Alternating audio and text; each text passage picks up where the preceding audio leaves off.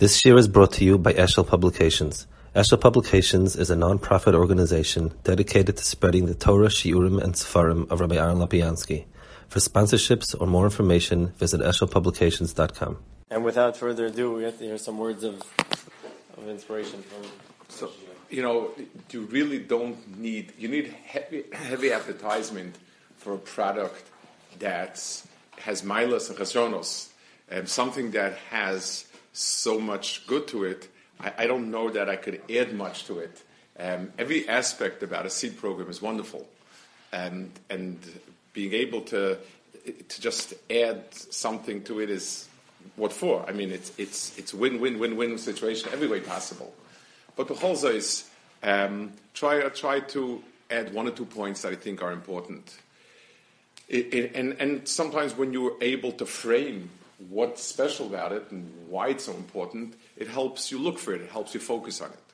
So the first thing is I would like to segue from what I said, Shabbos. We spoke about Torah being Masoros.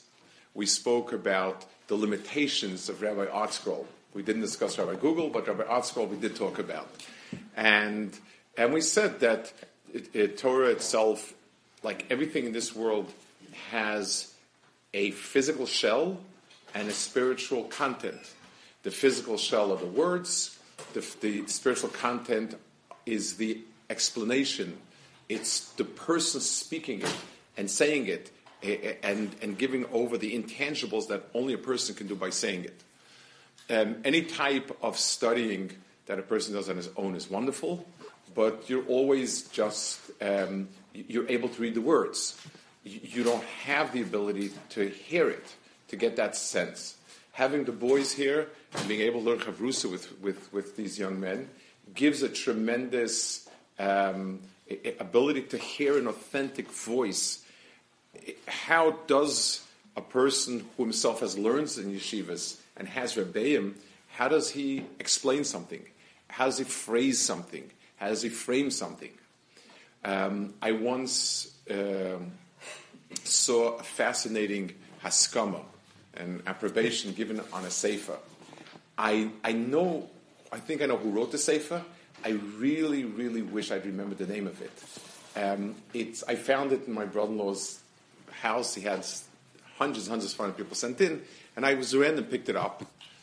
Somebody had written a sefer, a contemporary person, written a sefer on the halachic, in what we would call in yeshiva the lumdus of a sugya, which is the deep halachic analysis of a sugya. This person wrote it in extremely modern language, a sort of borrowed language, and that's what he wrote it. He has a haskama in the beginning from somebody whose name was Reb Michal Feinstein. He was a cousin of Reb Moshe Feinstein.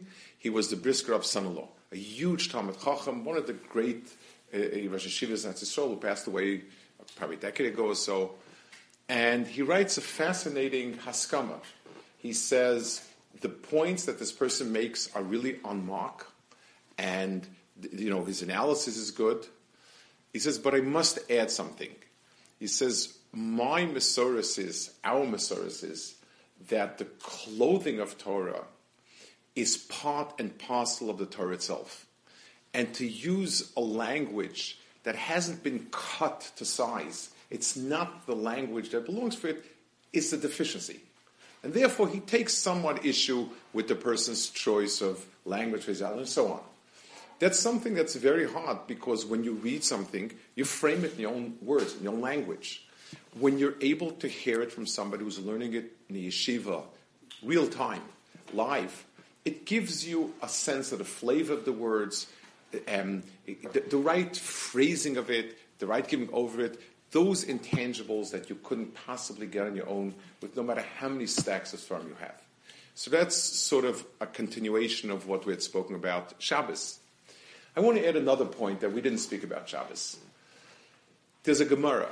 The Gemara says in Erevin, Chayim heim lemotzi ehem, that Torah is life-giving for those, the word, the way it says lemotziom, those who find Torah, it's life-giving. the Gemara says, Al tikra lemotzion el motzi ehem. Not the people who find Torah only. It's not just generally finding Torah.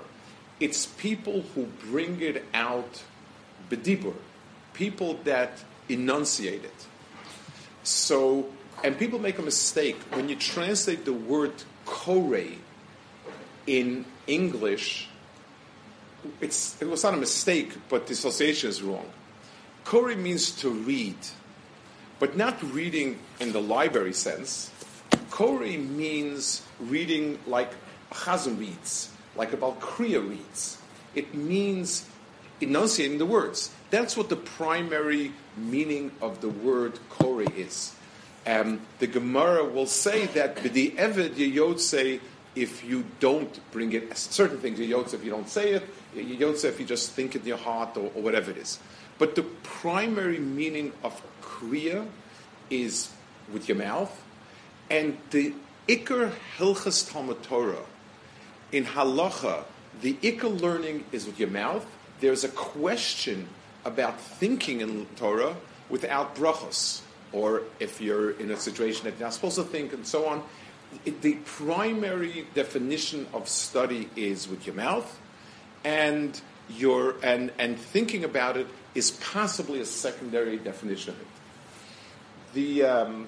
The reason for it, and I'd like to, again, I mean, this is the way the halacha is, but we spoke last time that man's primary chiyus, man's life force is breathing. And man's primary distinctive feature is speech. Very, very famous Onkelos. Everyone knows it. It says, "Vayi Adam lanefesh chaya." Man became a living soul. He says, "Ruach memala," a soul that can speak. Why is that?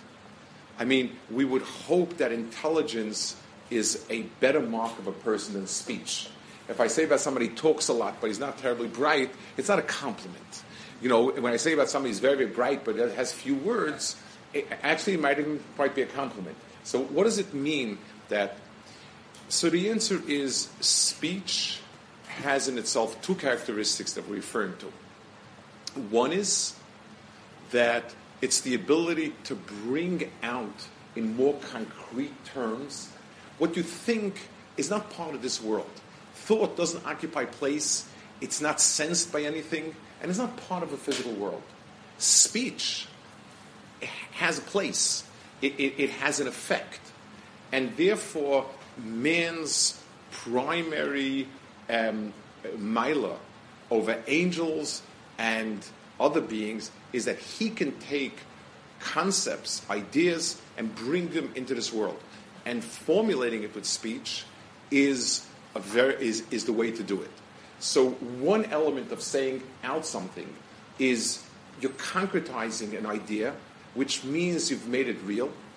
A second, and maybe more important, and this is the point that I'd like to make, you're integrating it with your life force. Since speech, since breathing, so what you think affects you, it begins to trickle down. But you are the speaker, because your breath of life is becoming one with the words of Torah. And that's the incredible power of speaking. And that's why Chazal tell us that if a person speaks out Divrei Torah, he says them out, he doesn't forget them quickly. Same Gemara says. And the reason is forgetting and remembering. Yes, some people have these photographic memories and they remember every odd thing. We tend to be very selective. Things that are important to us, we remember. Kids never ever forget they're going to go on a trip tomorrow. They really remember they have homework and assignment to do, except right before they're getting into the car. That's usually how the memory works. It's things that a person feels aligned with, tied up with. Those are the things that he remembers because they're him. They're not just some random piece of information that he's got to carry around with him. So when a person speaks out Divrei Torah, it integrates much better with him. I remember I went to a school that was, for lack of a better word, schizophrenic. It had two personalities. The English department and the Hebrew department really were unconnected. There was no one person on top of both, and each ran its own little fiefdom. It was an old school. It served a huge population in New York. And like in those days, there was no real head of school that sort of integrated. So we would get mixed messages. And in the morning, the Rebbe would say, don't sit like stones, shake back and forth, say out the Gemara, sing it out, so on and so forth. In the afternoon, the teachers would be horrified. Sit still, don't use your lips, use your eyes only, and so on. That was the messages we got.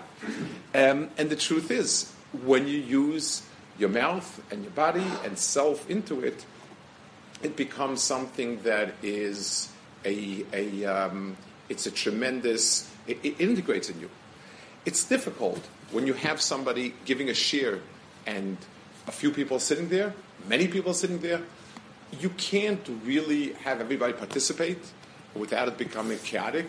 I mean, you hope every so often somebody's a question or something, but it's not, doesn't lend itself to that type of learning, and you miss out. So even when you hear a shir and you get some of the benefits of hearing somebody, but you don't quite, you sit passively, and most people, have a hard time concentrating, certainly a hard time remembering and really integrating it.